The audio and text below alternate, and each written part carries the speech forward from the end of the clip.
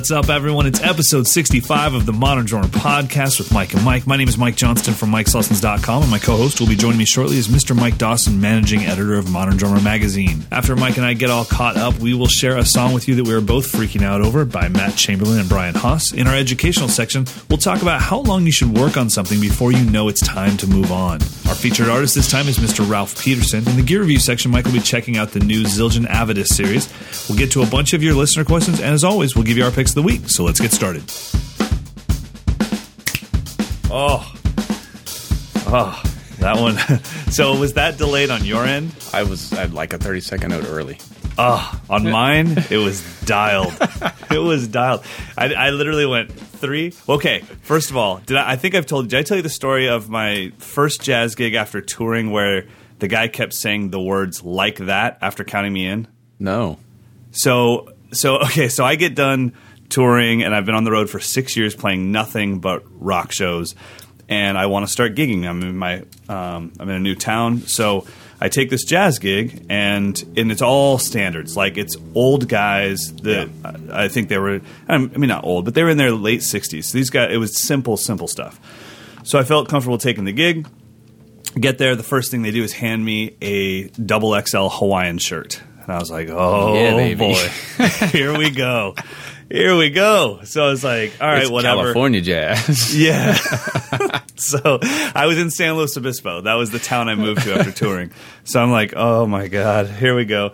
And I've got 22 kick, 10-inch rack, 16-inch floor, and pretty much Peisty Rudes is what I'm dealing with. Yeah, of course.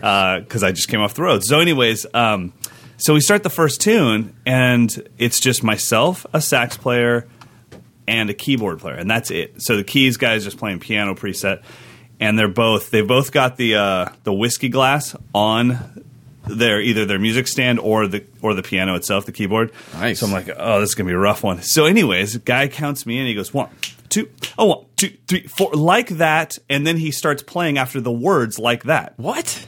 Yeah, so we were in like 5.5, 4. So I came in right after 4, and he turned around and gave me the worst look. And he was, and because I didn't know these guys, and I was like, well, that was weird. Second song, 1, 2, 1, 2, 3, 4, like that, and then that's the downbeat. That can't be real. I swear to God, and I'm looking over at the piano player guy, and I'm like, are you hearing this? And he's like just hammered, looking straight down. And I was like, what the hell? And then when we had intermission, the guy came up to me and he's like, what's going on with your time, man? And I'm like, are we talking about in the song? Because maybe there's some issues. I'm not the best. But are you talking about when you count me in 5.5, 4 by saying the words like that after that makes, I'm like, do you understand that if you want to say like that, you need to say it earlier in the measure? You have to say 1, 2, 1, 2, like that, But it was 1, 2, 2, 3, 4, like that. And he always said it exactly. Dude, it was the worst. Anyways, I wish I could meet this guy. And then he kept looking at me, and I'm like, I'm looking around, and we're playing, a restaurant. So I'm like, is there a doctor in the house? Does anyone hear what's going on here? It's not my fault that I keep coming in early. Anyways, it's clearly scarred me. I was 26 years old when that happened. That's 14 years ago. How are you, bud? Good. That's pretty good. I'm cold, man. It is frigid over here. Oh, it came in. It did. Yeah, it's getting down to 40s now. Good stuff. You know what you need to get yourself is a nice hydro flask. My pick of the week last time, and I got ripped for that one. Oh, yeah? Why? Apparently, it's not even remotely a new product at all. I was touting it like, check out what I discovered. And like the entire camping world just came down on me. They're like, you know that everyone has 9 of these if you've ever walked up a dirt hill. I'm like, okay, no, I did not know that. I went into an REI because Amber wanted a jacket. I saw a cool thermos. I bought it. So I'll send you one, man. I do need one. I have an outdoor gig tomorrow, and it's supposed to be cold and rainy. Oh, and you don't even have to put tea or coffee in it. You can put chicken soup in it. It'll stay warm all night. That's awesome. Boom. Bob's your uncle. Anyways, other than the weather, how's everything going, bud? It's good. Yeah.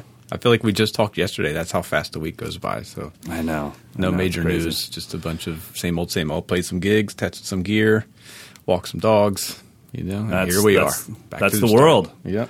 Well, I like it. Well, let's get into what we need to talk about. So we have a bunch to talk about. We're going to talk about Ralph Peterson. We're going to check out some new gear. But I wanted to talk a little bit about educational stuff. Is that the first thing? Oh, no. We have to talk about Matt. Yeah, you know what? We also have to apologize to Nate Lotz for getting his name wrong like 3 times last week. Oh, yeah, I got ripped on that too. Okay, what did we say?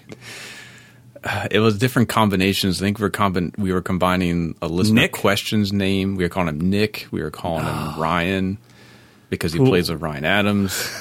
Ryan. Oh, it's beautiful. Yeah, I saw it on Twitter. Some guy's like, I am laughing my ass off at the 9 times Mike has gotten Nate Lotz's name wrong. So, yeah, Nate, sorry, Nate, buddy. The whole time I'm talking about what a huge fan I am of his, but clearly not. So, well, it's funny. Again, we're amateurs, and I have so much respect for news broadcasters who barely ever screw up. Because there's a lot of times when I'm editing the show, I'm like, holy crap, I said the wrong word.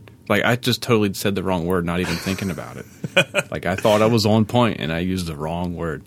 Could you imagine if we were covering nothing but European drummers? Like when these guys have to like talk about the news or sports broadcasters, right? They're like Inka Pachukovic. I'm like, are you sure? Are you sure that's right? Yep. But so every time I'm sitting there watching and I hear like whatever Mike Greenberg mess up, I'm like, oh, he messed up, and now I'm like, yeah, well, he only messed up once in the past 6 months. Yeah, and he does a 3-hour show every morning. Yeah. So anyways, so sorry, Nate Lotz, we are very sorry, and there's your you got featured in 2 podcast episodes, so that's good stuff. Now, you sent me a track. I started forwarding it to everyone I knew, and I was like, oh, this is what makes him our guy. Because we both have our favorite drummers, you and I separately, but then this was one of our common ground things that allowed us to have conversation. Even if we don't believe about who should be president, we can at least talk about this dude. Right. And that guy is Matt Chamberlain. So do you have any history on this album, or how did you find it to send it to me? I think it was a press release, but Matt had he did a duo record with Brian Haas, I believe his name is, pianist. Okay. From, I can't remember his other band. I'll probably maybe Google it.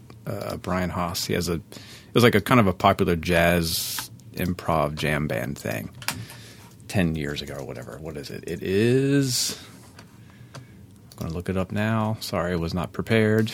Jacob Fred Jazz Odyssey. Okay. That was his band. I think he's your age, actually. What does that mean? Just old? Old. Actually, no, he's a couple years older than you. I think he's just an old, worn-out man. So anyway, that band has kind of been on our radar because it was like in the, I guess it was the early 2000s. They kind of came on the scene and they were playing jazz, but they weren't playing traditional jazz and they weren't playing traditional jazz venues. They were kind of tapping into the college market. Okay. It was pretty cool. So he did a record with Matt Chamberlain, I don't know, 5 years ago. I'm making that number up, but it was a few years back, and it was just duo, just him and Matt. But that was all very heavily composed stuff. It was cool, but it was kind of a little down, a little dark, a little mellow. Okay. But then this record, they got together again, and it's from what I understanding, they prepared nothing. They just went into the studio and just improv'd. So everything you're hearing on that track was just the result of them spending a few days in the studio just messing around with stuff. So we should let them know the track that we're talking about is called, was it African Crowley? Yeah. And then I didn't, because you sent me a Spotify link, and then I just bought it from iTunes, but really fast. Is it under Matt's name? It's his album, right? Matt Chamberlain. It's under the both of them. Brian Haas. Oh, it is. Okay. Haas, and Matt Chamberlain. They're just going by, and they just did a little round of touring on the West Coast. You probably could have seen them had I told you ahead of time. Thank you. Oh man, yeah. I mean, I was blown away because it's everything that caused me to fall in love with Critters Buggin' in the first place, and it's interesting music. But I was going to ask you. Okay, is Brian? Is he the pianist? Yeah, exactly. Okay, because that dude's ripping. And keyboards and synthesizers and stuff. Yeah, at some point it hits a little stride where I was like, I don't think – I mean, maybe Matt can play a few chords or maybe he can play a little bit, but I don't think that's Matt because that was some serious playing. But it's incredible, and it's got such an atmosphere that if you want to sit down and study it, you can. Or if you want to just groove along to it, it's not so out there that you can't jam with it. I mean, that always bums me out when I'm listening to something that I really dig, but I know that if I sat down to play it, like I couldn't even start. I don't even know where the one is. Yeah, it's just like, all right, I can't jam with this. Where with this, you can kind of jam with it. You can have some fun with it. This particular track is kind of straight, and what's cool is there may be some post-production, but I'm fairly certain everything you're hearing was done live in the moment, and I think Matt is controlling a lot of delays and stuff. So he's looping and applying effects to his own stuff, and he's also applying effects to the keyboard part.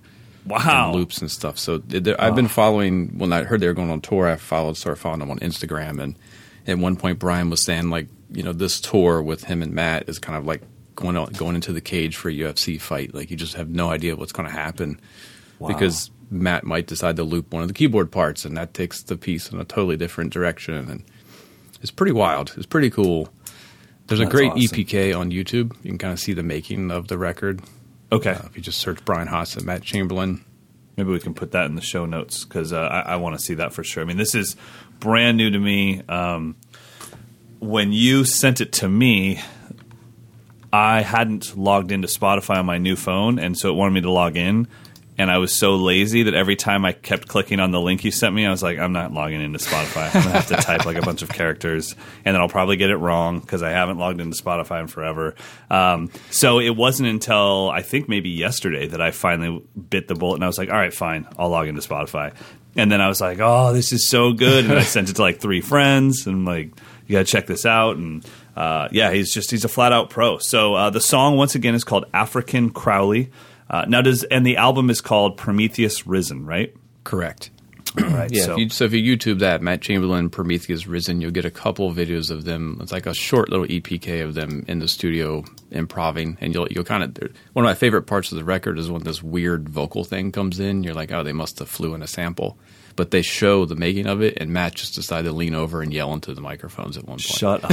Yeah. Oh, that's so awesome. God darn it. Dig that guy. All right, well, let's take a listen to it.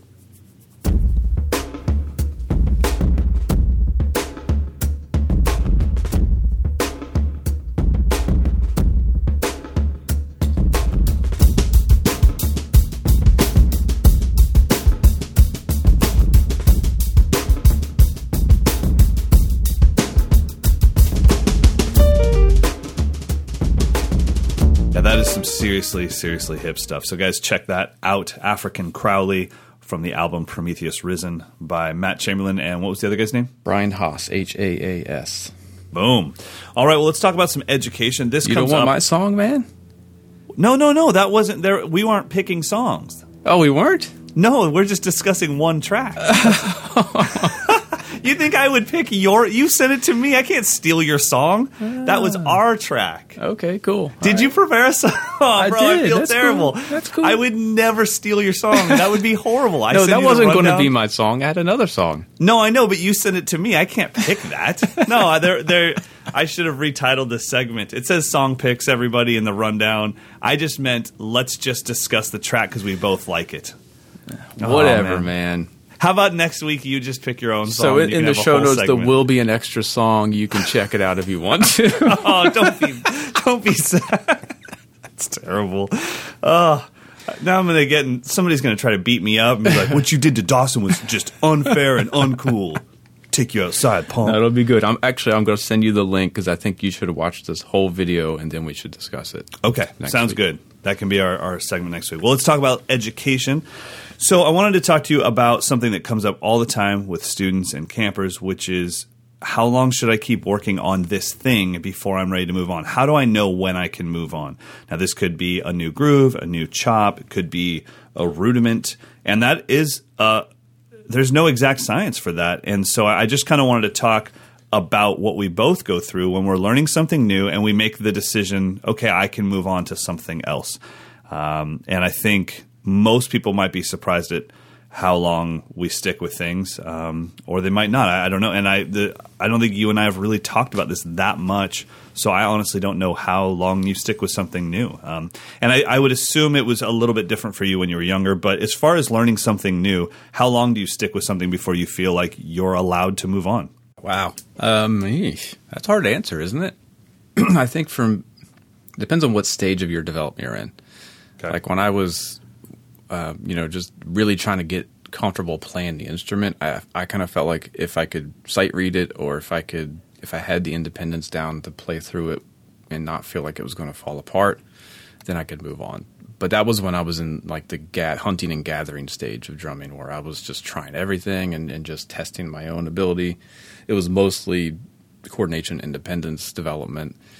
But I wasn't internalizing that information. Now I'm at the stage where I'm trying to refine and focus and figure out what really matters for me and my career.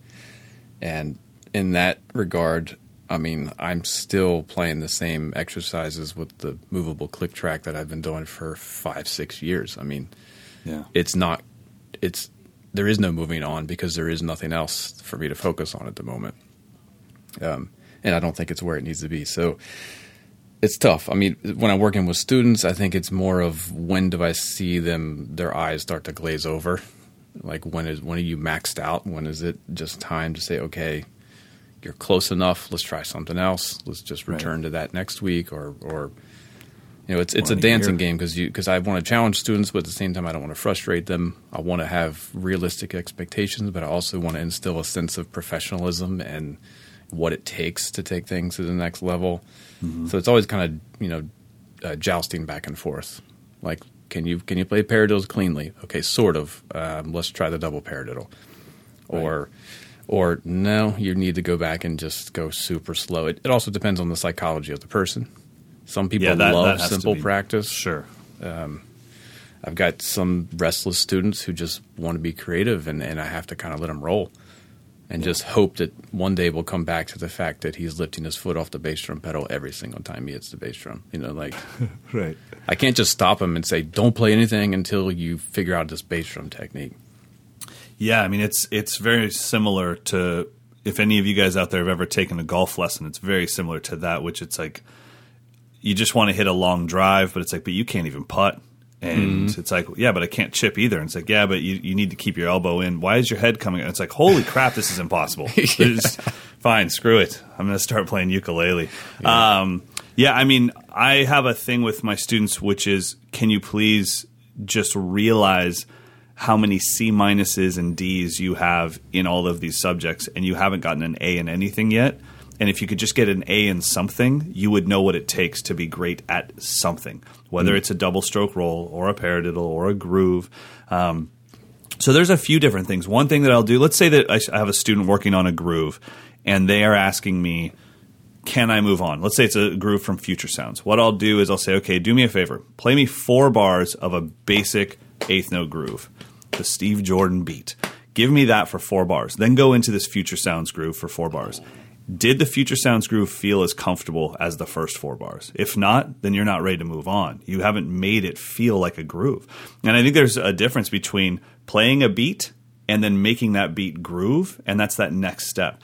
So like you said, it depends on the student. If I've got a student that can barely play drums at all, I'm not going to be really that worried about the feel or the touch because they don't have feel or touch yet. I just want them to get the notes in the right succession. Yeah. If a student's been playing for 15 years, then it's like, I'm sorry, you learning that beat, that is, I don't even consider that as part of, it's almost like not even part of the process. That's a given. You have to learn it.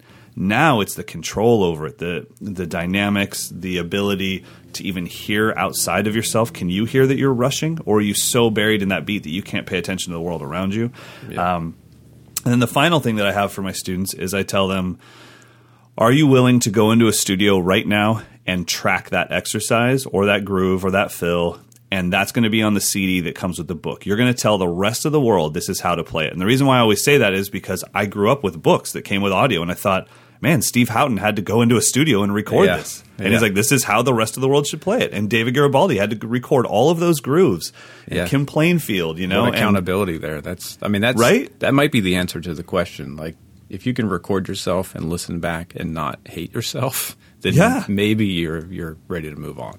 Because back in the day, I mean, if any of you guys have it, well, I don't know. I mean, I just haven't bought books lately that came with CDs. But, I mean, you hear Kim Plainfield say, exercise number 6, page 22, 1, toe. And then he's like all mad. And then he kills it, you know? And I'm like, wow, that dude, it's not like he programmed it in Fruity Loops. I mean, and I would assume, actually, probably the most recent book is Yost Nichols' Groove Book.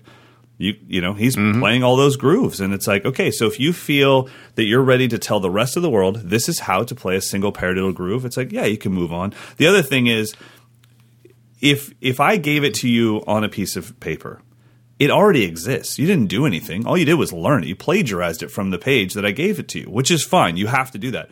But now it's like, I want you to come back next week and show me what you did with it.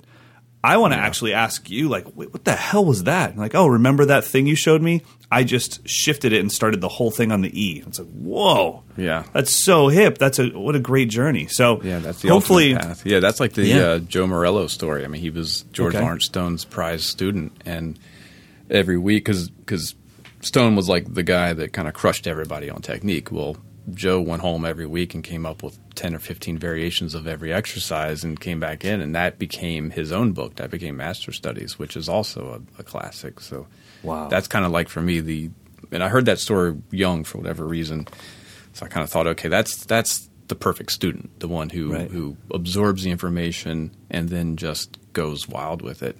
And then inspires the teacher to come up with other variations. I think Stone's second book, Accents and Rebounds, is dedicated to Joe Morello, because it's a lot of the stuff that he came in and was like, look what I can do with this one, and look what I can do with this. Right. He's like, just keep doing that. Keep doing that. I'm going to write that down real quick.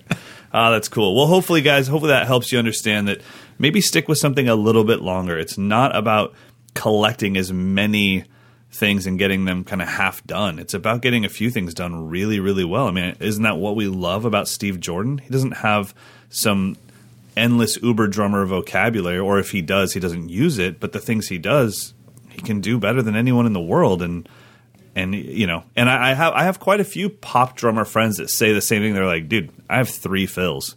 I just crush those 3 fills. Because they work. I mean, it's confidence. Because they work. Yeah, exactly.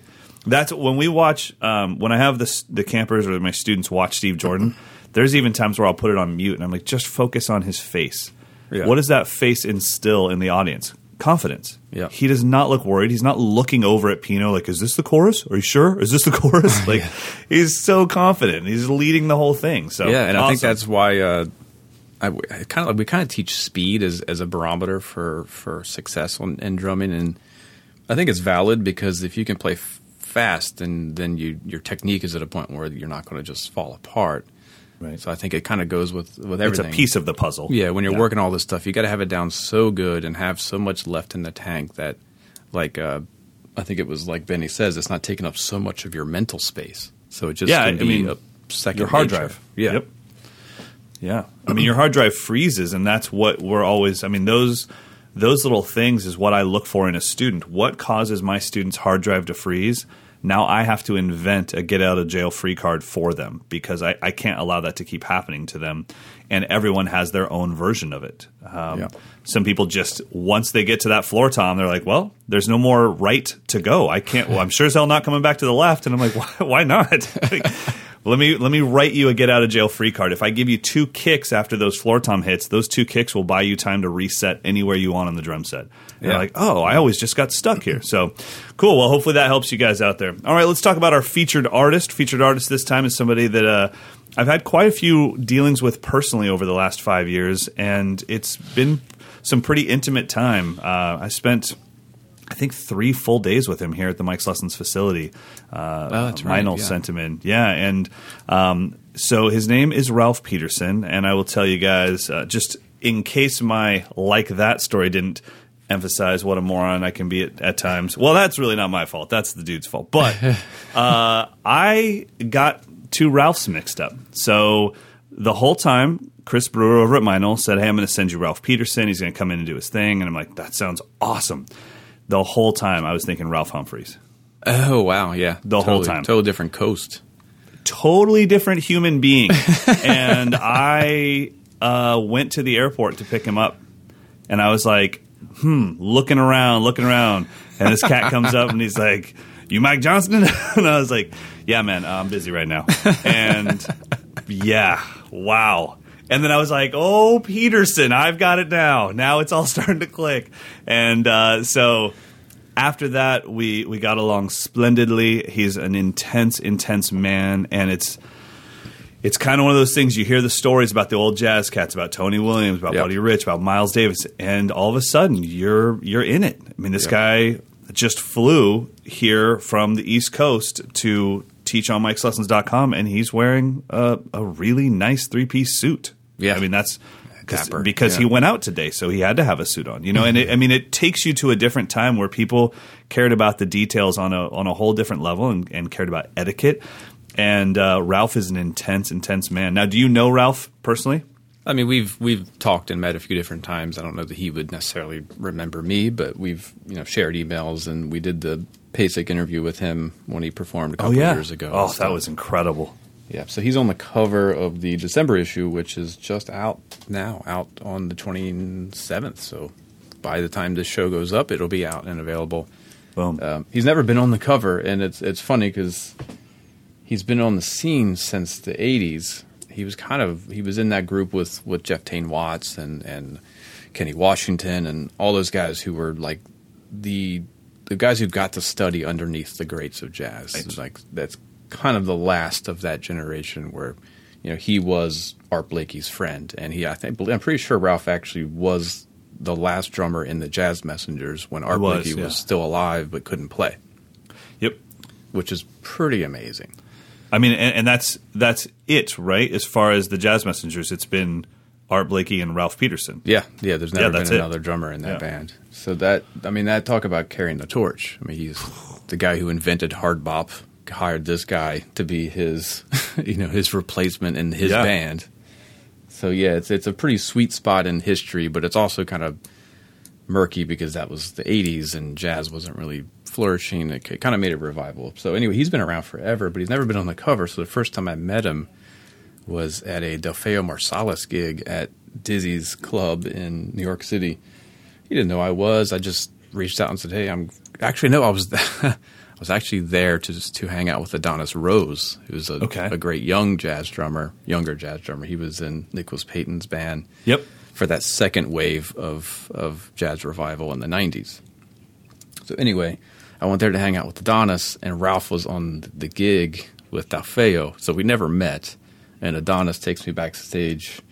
Backstage at Dizzy's is basically just like a hallway. You're like on top of each other.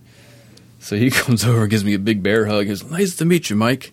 Never been on the cover of Modern Drummer Mag." That's the first thing he said. That sounds perfectly Ralph. It was awesome. I'm like, yeah, you're right. You haven't, but hopefully we can make something happen.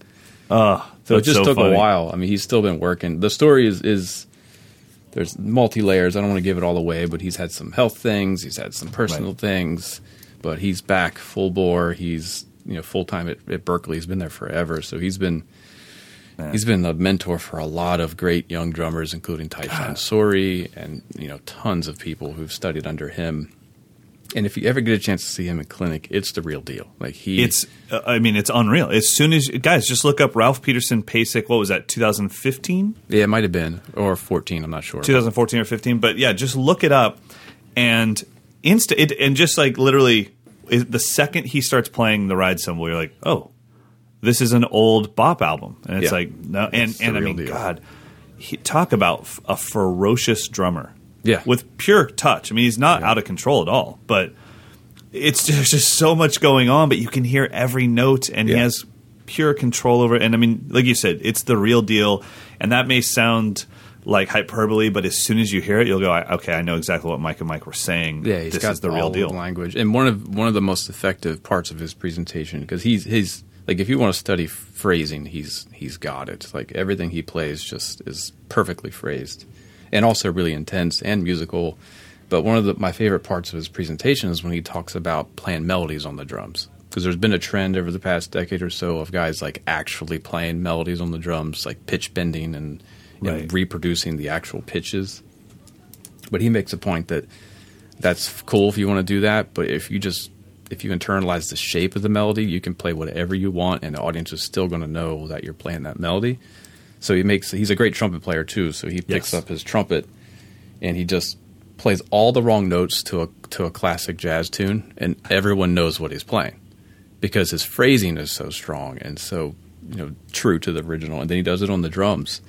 So that was really inspiring to me of like, you don't have to play melodies to be a melodic drummer. You just have to play shapes and phrases and have intention behind what you do. Yeah, he actually went, I think it was to Rutgers, or I can't remember where he went to college, but he went as a trumpet player because he couldn't get in as a drummer. Right, yeah. Yeah, so he was playing trumpet in college, and I mean, the dude is a monster. He played his trumpet when he came here, and I was like, oh, wow, you actually can play, you know. When people bring out something other than their main instrument, you're like, oh god, let's just get through this. Let me get my guitar out. Yeah, yeah, totally. When he played, I was like, oh, you actually play, you know. So very, very amazing guy and deep guy. Have you played his cymbals? Yeah, I actually have them here.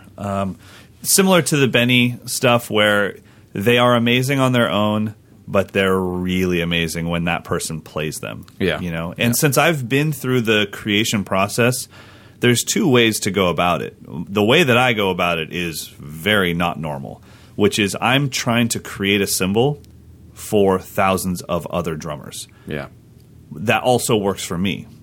These guys, Benny, Ralph, they are obsessed with a sound they hear in their head, and it's kind of like, hopefully this works for the rest of the world. I mean, I think Benny's hi-hats, that's a beautiful accident that just, as far as, excuse me, he was making it work for him, but those hi-hats, if you want something slightly artistic without getting crazy, those hi-hats are fantastic. Yeah. So Ralph's cymbals, they're amazing on their own, but when he plays them, they're even better for sure. Are they super thin? Like, do they go nuts if you don't play them right? No, not really. No, they're really complex, I would say. Mm-hmm. You would actually have to sit down and dedicate yourself to the ride cymbal, the two rides, for a really long time and learn them. You can't just start like, well, this is how I play drums, deal with it, ride. Like, you can't. You actually have to learn that cymbal. They're very complex cymbals, but they're incredible, and you can check those out on Meinl's website. But one thing I wanted to mention before we move on is that Ralph still has one of the most memorable moments and quotes in Mike's Lessons history, because we've had Stanton Moore here, we've had Benny Greb here, we've had a bunch of people, and it's very different than I'm not hosting them. The way it's worked in the past is when a drummer comes in, and if it's a friend of mine, I'm asking them, will you now be an uncle to the Mike's Lessons family? Can I count on you to answer emails if my students ask you stuff? And I'm not hosting. Like, I'm out of the building almost. Mm-hmm. You know, it's just like, you just take it over, man. Do your thing. So anyways, when Ralph was here, somebody asked him about practice, and he had the best quote ever, and I've used it a million times, and his quote was, if you're practicing and you wish that someone heard what just happened, you weren't practicing, you were playing. If you wish that no one heard what just happened, then you were practicing. Yeah. And it's nice. And you know what? I mean, it's so true, because when I owned my first business with the Drum Lab, I was the owner and the head teacher, and my teacher at the time, Pete Magadini, was having me work on quarter notes on the ride. And it was so embarrassing to have other teachers walking by my room while I'm playing quarter notes at 60 BPM, and they're all ripping their chops, and I'm the owner, I'm the guy, and it's like, oh my God, this is embarrassing, but I got to do it. And that was practice. That's funny. I mean, I got a similar when I was in college, I hated practicing drum set in the music building because they weren't soundproof and there were big windows in some of them. So whenever I would go in, it would inevitably there'd be like other drummers outside just hanging out watching. Right. And I was like, I don't want you observing me fumble through 4-way independence exercises.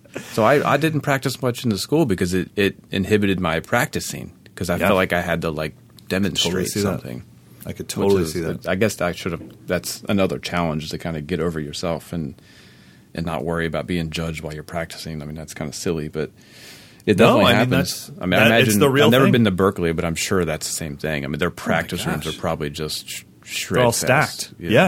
Yeah, and you know, and it just when I'm practicing, I don't want anyone to hear it. It's not fun to listen to. You know.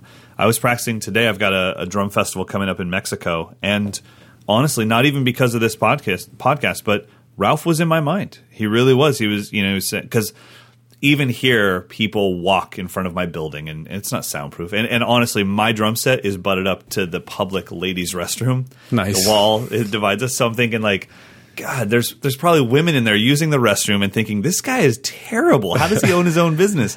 But I was working out a concept, and it's like, okay, Ralph told me, if you wish no one heard what just happened, you were practicing. So, guys, check out Ralph Peterson. I think a great place to start for anyone, definitely go back into the history, but a great place to start would be that PASIC festival. So whether it's 2014, just type in Ralph Peterson PASIC, and you'll see, because the great thing that I do love about Ralph, you're not seeing some guy that used to be really good.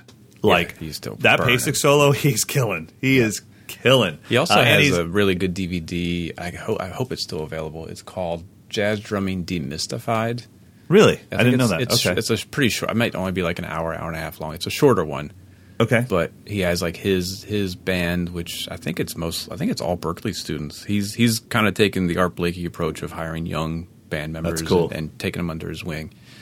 But he kind of covers all kinds of cool stuff, like how to play rudiments in the style of Philly Joe and these types of things. And he gives you some really good ways of playing syncopation in a jazz style. It's Jazz Drumming Demystified? Demystified, yeah. Okay.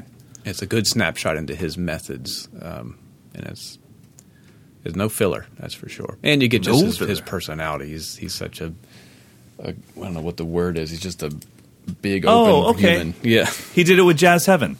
Yeah, exactly. Yeah. I remember when they did that, and then they did the Eric Harlan stuff. Yeah, Eric Harlan, I believe Ari Honig did one as well. Yeah, so you can get, there's Ralph Peterson, Eric Harlan, and Ari Honig, and you can get them all on Amazon.com. There you go.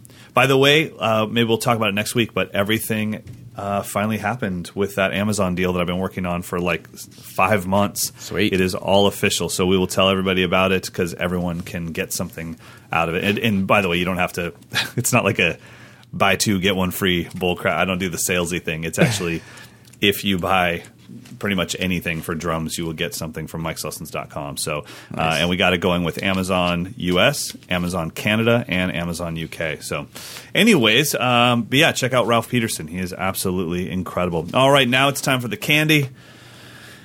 Well, do we want to do the contest now, or do you want to save that for later? You got a word? I got a phrase. So it'll be words of the week? Yes. Well, I was thinking we could do like that. Like that. That's perfect. Just in quotes, like that. Just so tell them what to do.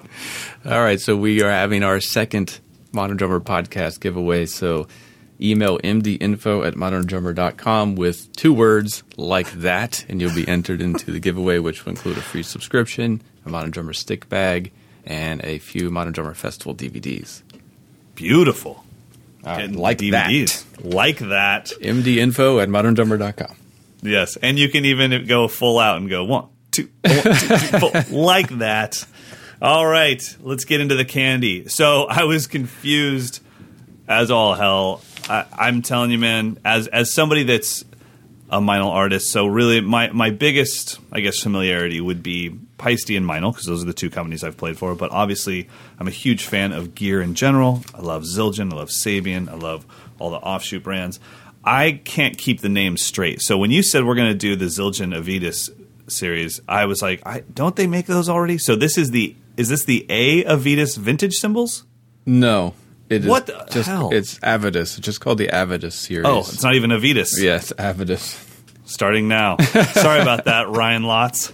Ryan Lotz. Just kidding, Nate. Okay, so the Zildjian Avedis series. Exactly. So their A series is technically called also the Avedis series. Okay. But it's kind of just universally known as the A series. I got it. This is part of the A style, but they went back to the original Avedis line, which was what Avedis Zildjian first introduced to the United States when he created the company here. Okay. So these were the cymbals that Joe Jones and Buddy Rich and Joe Morello and all these guys were using. So they just grabbed some of the old ones from the vault and just recreated them. Similar to what they did with the Carope line a few years back, where they took some old Ks and checked the profile, checked the bell shape, checked the weight, checked the lathing, the hammering, and did their best to recreate them. This is recreating those old A's from the. I mean, let's see. I think they kind of focused on the 50s. They kind of combined it. So they did the hollow Zildjian logo, which was what they did in the 70s. Okay. Yeah. But the cymbals themselves are more like the 50s style A's.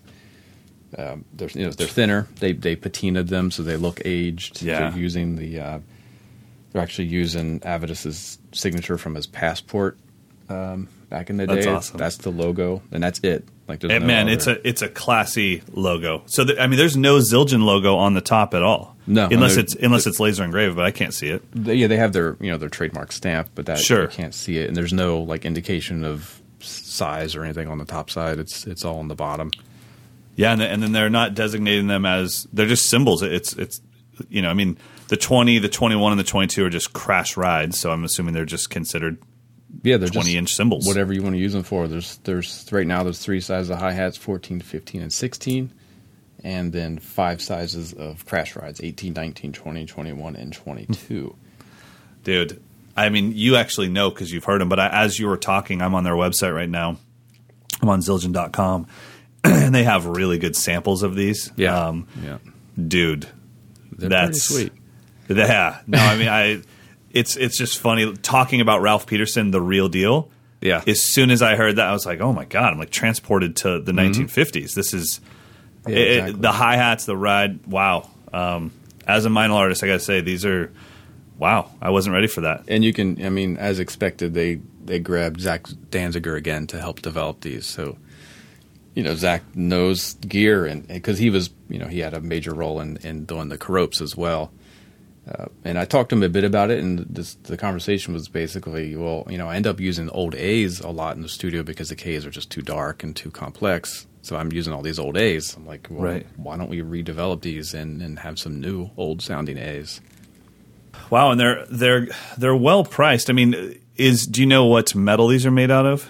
These B20s? I would assume it's the standard Zildjian. Yeah, B20. so I mean, this isn't like a budget cymbal. These are well priced. I mean, you're looking at let's see, what's a 20-inch ride?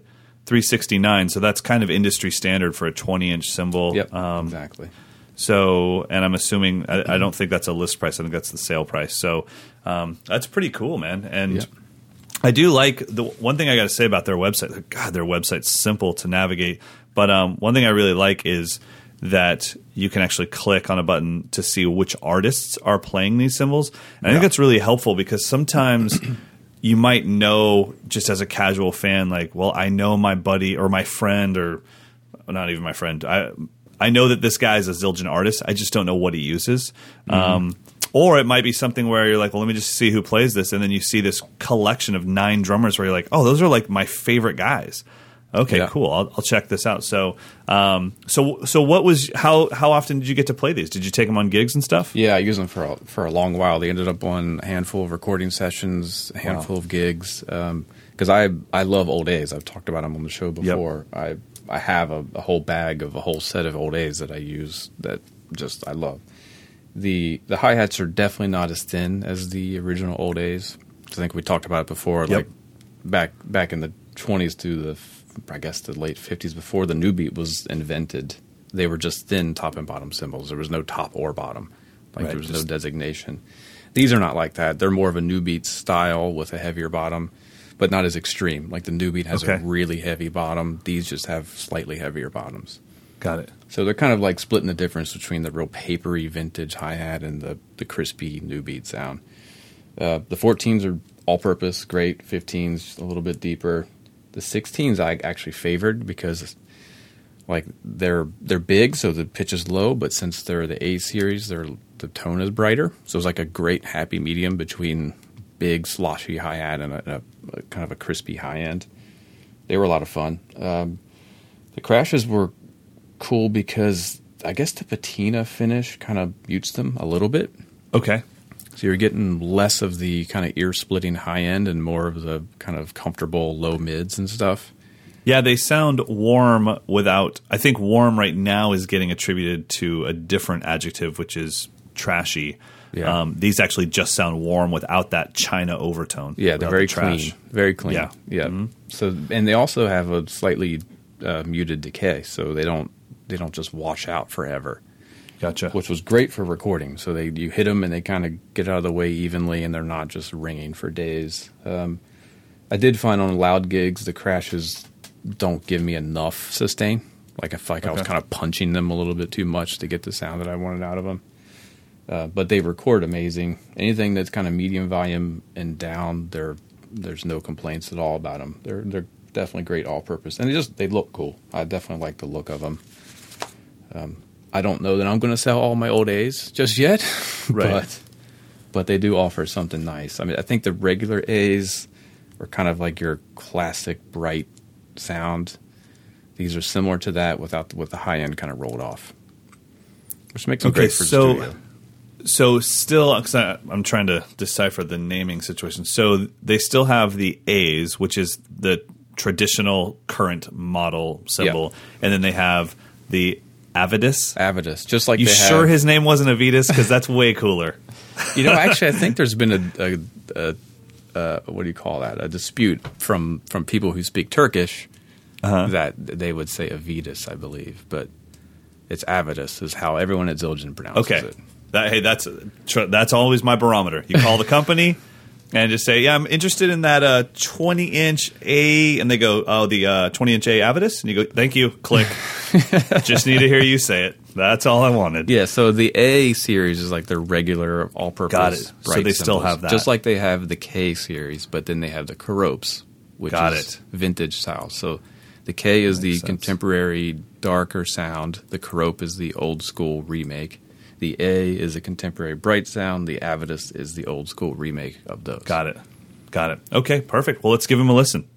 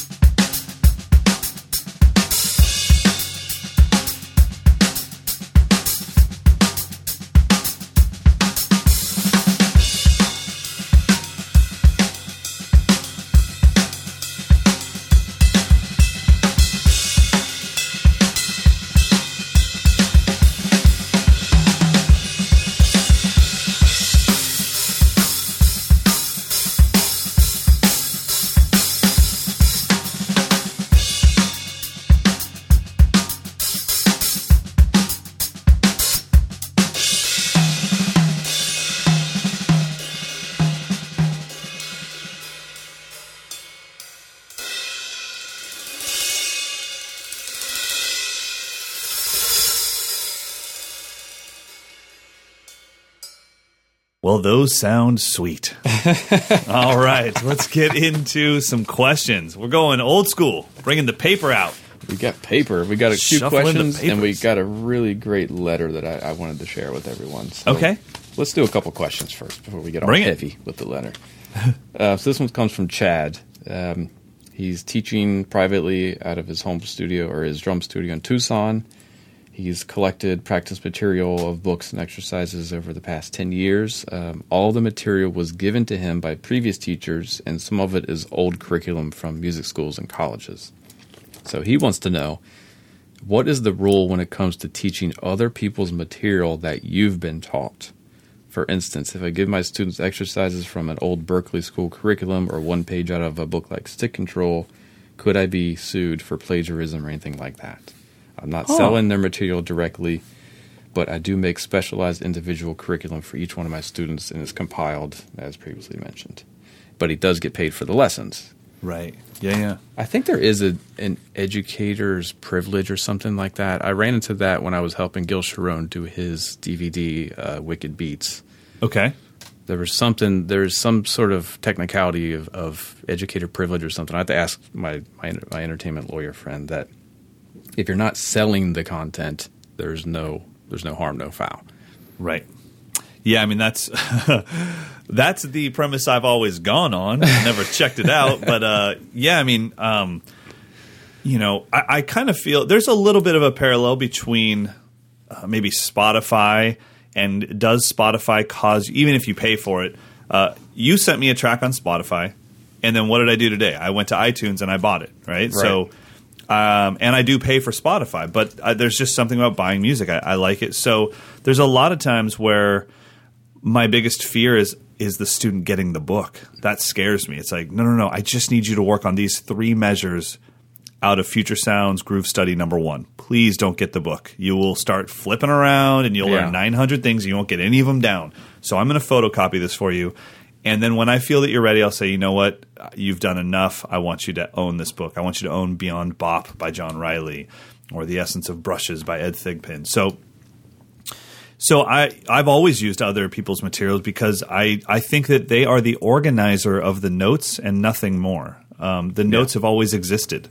They just put them into these 3 measures in a row. And honestly, it's like, well, am I going to rewrite this whole thing myself? Or they already did it. So I haven't had much of a problem doing that. And I encourage everyone on Mike's lessons. I always tell them, like, even if you're an advanced drummer, still watch the beginner lessons and use my beginner PDFs to teach your students. I don't mind that at all. I'm just organizing the notes into a page for you. So yeah, and I think we would be. I mean, we would all be sued for plagiarism because literally nothing is invented anymore. I mean, It's all versions of stuff. I did look it up. It's called the Fair Use and Public Policy. Okay. So let me just read through some of this. I can't verify that this website is 100% accurate, but it says the judiciary created fair use and Congress codified the doctrine to balance the public interest against the exclusive rights of authors. The court's case-by-case evaluation is necessary to fulfill the primary purpose of copyright, which is to promote the public good. The Supreme Court upheld the important public interest in fair use in a Sony versus Universal City Studios case, which the court emphasized that when a use increases the benefit to the public without causing substantial harm to the copyright owner, the goals of copyright are served best by finding the use fair. So, education is the nation's paramount public interest. So given the fundamental goals of copyright, educational uses of copyrighted materials serve as important public function. Educational photocopying disseminates otherwise unavailable information to students and scholars. It encourages the creation of new works and facilitates development of existing information. Without substantial harm to the copyright owner, educational photocopying promotes the progress of knowledge and the public interest. There you go. Does that make any sense? Yeah, well, I fell asleep halfway through, but I woke up when you said photocopying, and I was like, this is all I care about because that's the only one that I'm guilty of. I mean, I think it basically means as long as you're not copying the book and selling copies of the book, you're just sharing information. It's fair use. You're promoting. Hopefully, that student will take that and create its own new information. I think there's just intent. I mean, like when people ask me, because I've had people ask, like, "Hey, I pay for your website. Can I use your PDFs with my students?" And it's like, yeah, just don't cut off the top and then put your website logo on it. Like, yeah, of course, print it out, and tell them where you got it from. And I've never thought that, like, oh my gosh, if I show someone Mark Giuliano's new book, they're gonna quit taking lessons with me. You know what I mean? It's like, dude, I'm happy to show you who also teaches and where I get this stuff from. Actually, my pick of the week is a book. So, well, that's awesome. Hopefully that helps, buddy. Yeah. Next question comes from Gordon Love. He says, what would you recommend for a drummer with plenty of band experience who wants to become more technically proficient on the instrument? There's an overwhelming amount of material online, so he's a bit of a loss where to start. He's not a beginner, but he needs help sharpening his skills. I would like to get to a level where I can play and write more complex grooves and just be able to play a range of styles comfortably. I'm going to go ahead and plug your website for you so you don't have to do it. I do think with your development of the courses, it would be good for any drummer to just buy a month subscription, go through the courses, and kind of see where you're at. And then that'll kind of establish your baseline. My other suggestion is you have to go find a private teacher who can assess where you're actually at. Yeah. I don't think there's we couldn't say you have to have syncopation and stick control mastered because maybe that doesn't align with your goals or align with your current ability. Right. There's no way we're not magicians to be able to say, and it's not the same for everyone. Maybe you really struggle with time. Maybe your time's great, but you struggle with independence, or maybe your dynamics need a lot of work. We just don't know. So you have to get with a professional. I agree. And I think the one places the courses really help is they just point out your weak spots that you assumed, well, I thought I had that down, Actually, my pick of the week was going to be but it was too self-promotional, but it was going to be the courses on mikeslessons.com, because after teaching camps for 5 months where my drumming is not the focus at all, I went through the advanced hand speed course because I just haven't practiced a lot, and my hands were at a place when I filmed that they are not at anymore. Yeah. So I just went through it. And I mean, I don't watch my own videos. I just use the BPMs that I had set at the time, and I was like, oh my gosh, if I had to refilm this course right now, I couldn't play it. I can't play that fast. So I was just using it to work myself up. So I think that would be a good place to start. I totally agree with the private instructor thing. And you might even find something where instead of taking lessons at a music store, maybe you just find the dude in town or the lady in town that's kind of running the show, and just say, hey, can I just come in once a month or once every 2 months and pay you whatever for an hour private lesson just as a checkup? I have a lot of people that live in the Bay Area, and they come here once a month or once every 2 months, and they're not asking for like weekly lessons. They just need that checkup for somebody to be impartial and look at the situation and say, okay, look, this is what's happening. This is what you need to focus on. So I think that would be great. Yeah, cool. Boom. All right, one more question, then I wanted to read through that letter. So this one comes from Stefan, I believe is how you would say this. Stefan, he, first of all, he said he ordered a Bayer 6.5 by 15-inch snare drum after listening to our demo, which is awesome. I mean, I used that drum again on another session, and it just kills. So congratulations. And let me know how you like it. Maybe send some recordings. So, Stefan, your question is, I have always chosen cymbals based on size and pitch. But now that he's learning more about the different qualities of a cymbal, he's curious, how do you take all these characteristics, whether it's explosive, trashy, washy, dry, or whatever, into consideration when adding a new cymbal to your setup? Do you go with certain characteristics based exclusively on the style of music you would play with them, or do you try to have a certain range of options in a particular setup?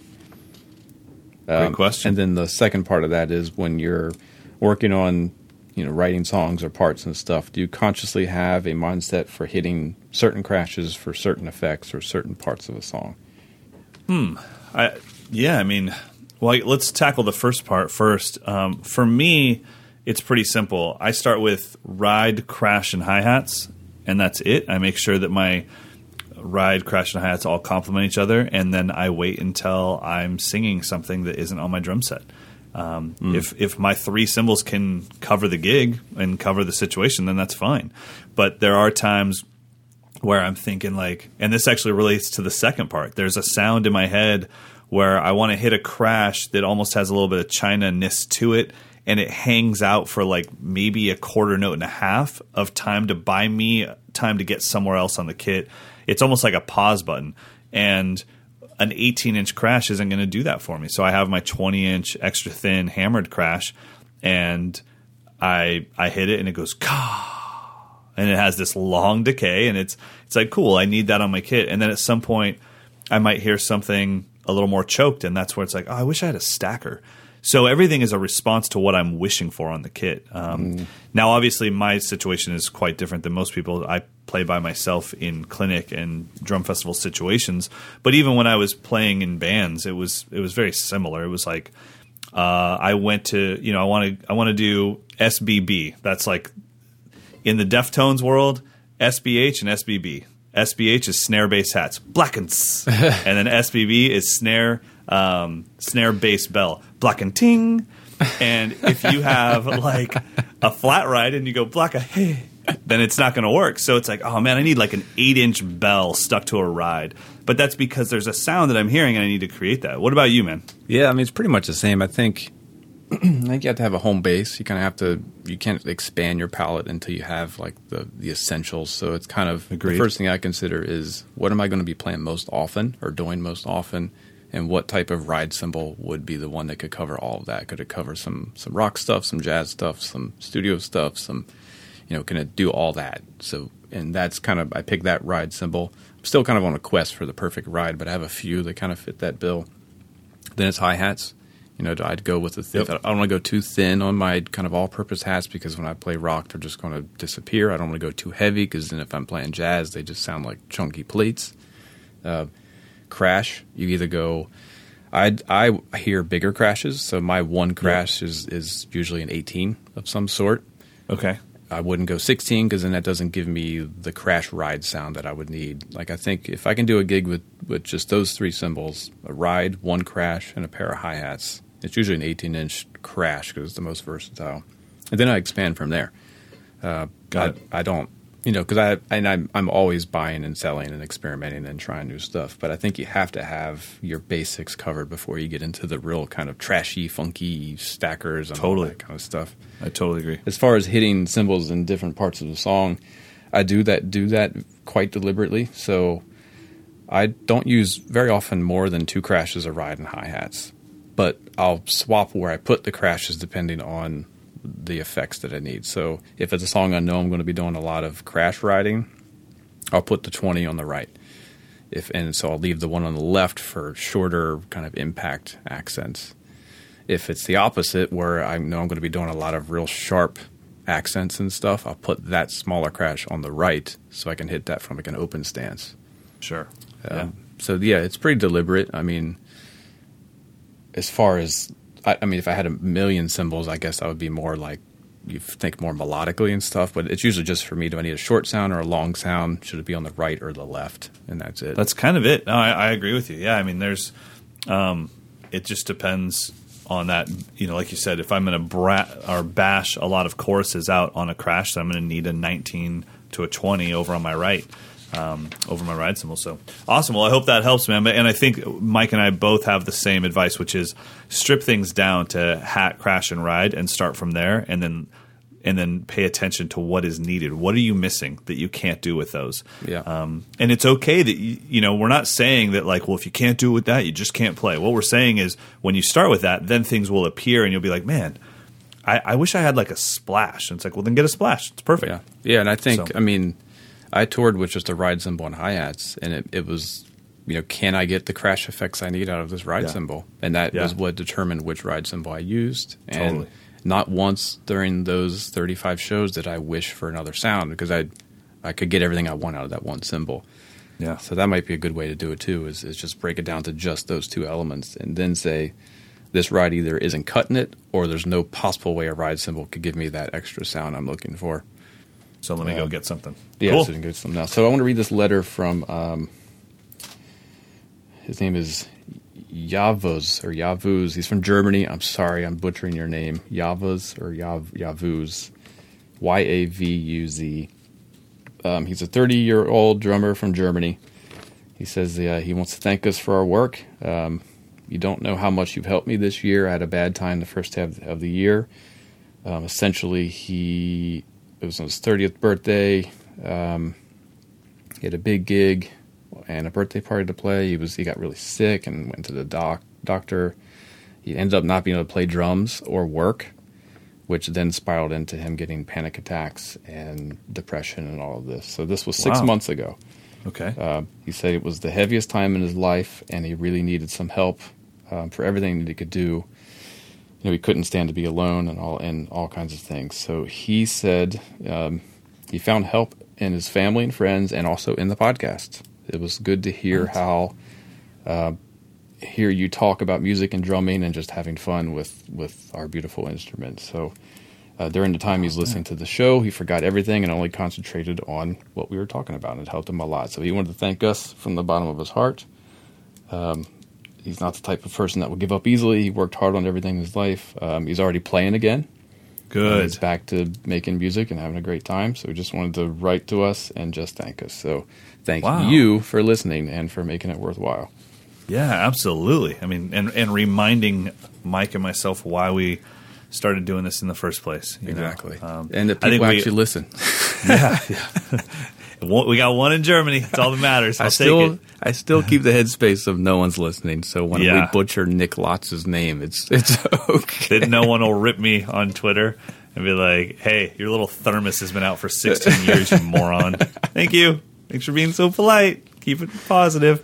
Well, man, that's really cool, because I know a big drive for me in wanting to do this podcast in the first place was because I used podcasts as my vacation from reality. They were just I just forgot about my day, and it was like, cool. I'm just, I listen to sports podcasts. I listen mainly to the Dan Patrick Show podcast just because I don't know anything about sports as far as playing it. If you throw a football at me, it'll hit me in the face.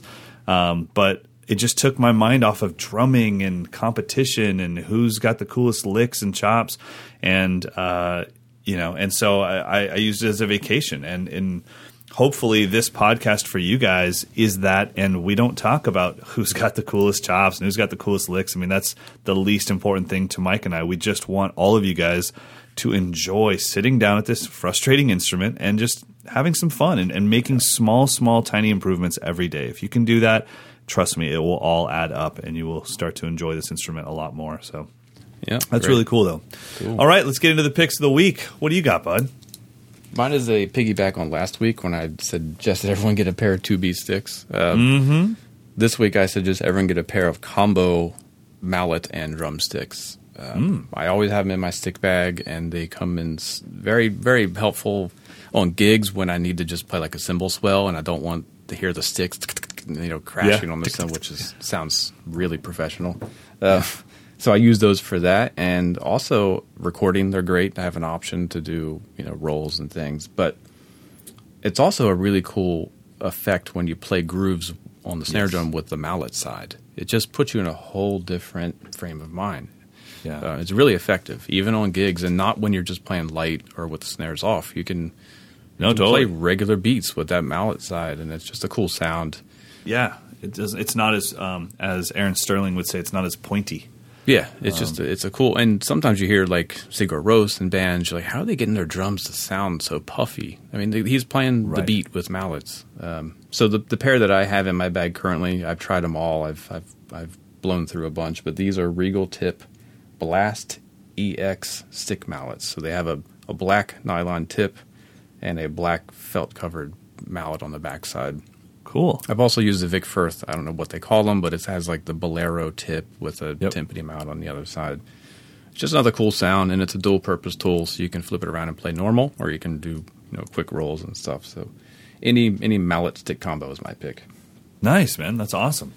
My pick this time is, and I might have picked this in the past. We're 65 episodes deep, so I know, it's tough. At some point it's like I wanted to repeat myself too. Yeah, my pick of the week is a drum key that also is a quadcopter. Like, I don't know. I'm running out of stuff to pick. But this is when I was looking up Ralph Peterson's stuff on Amazon, they had a bunch of books underneath it, and there was just a really influential book in my past that was sitting there, and it's called West African Rhythms for Drum Set. Love that book.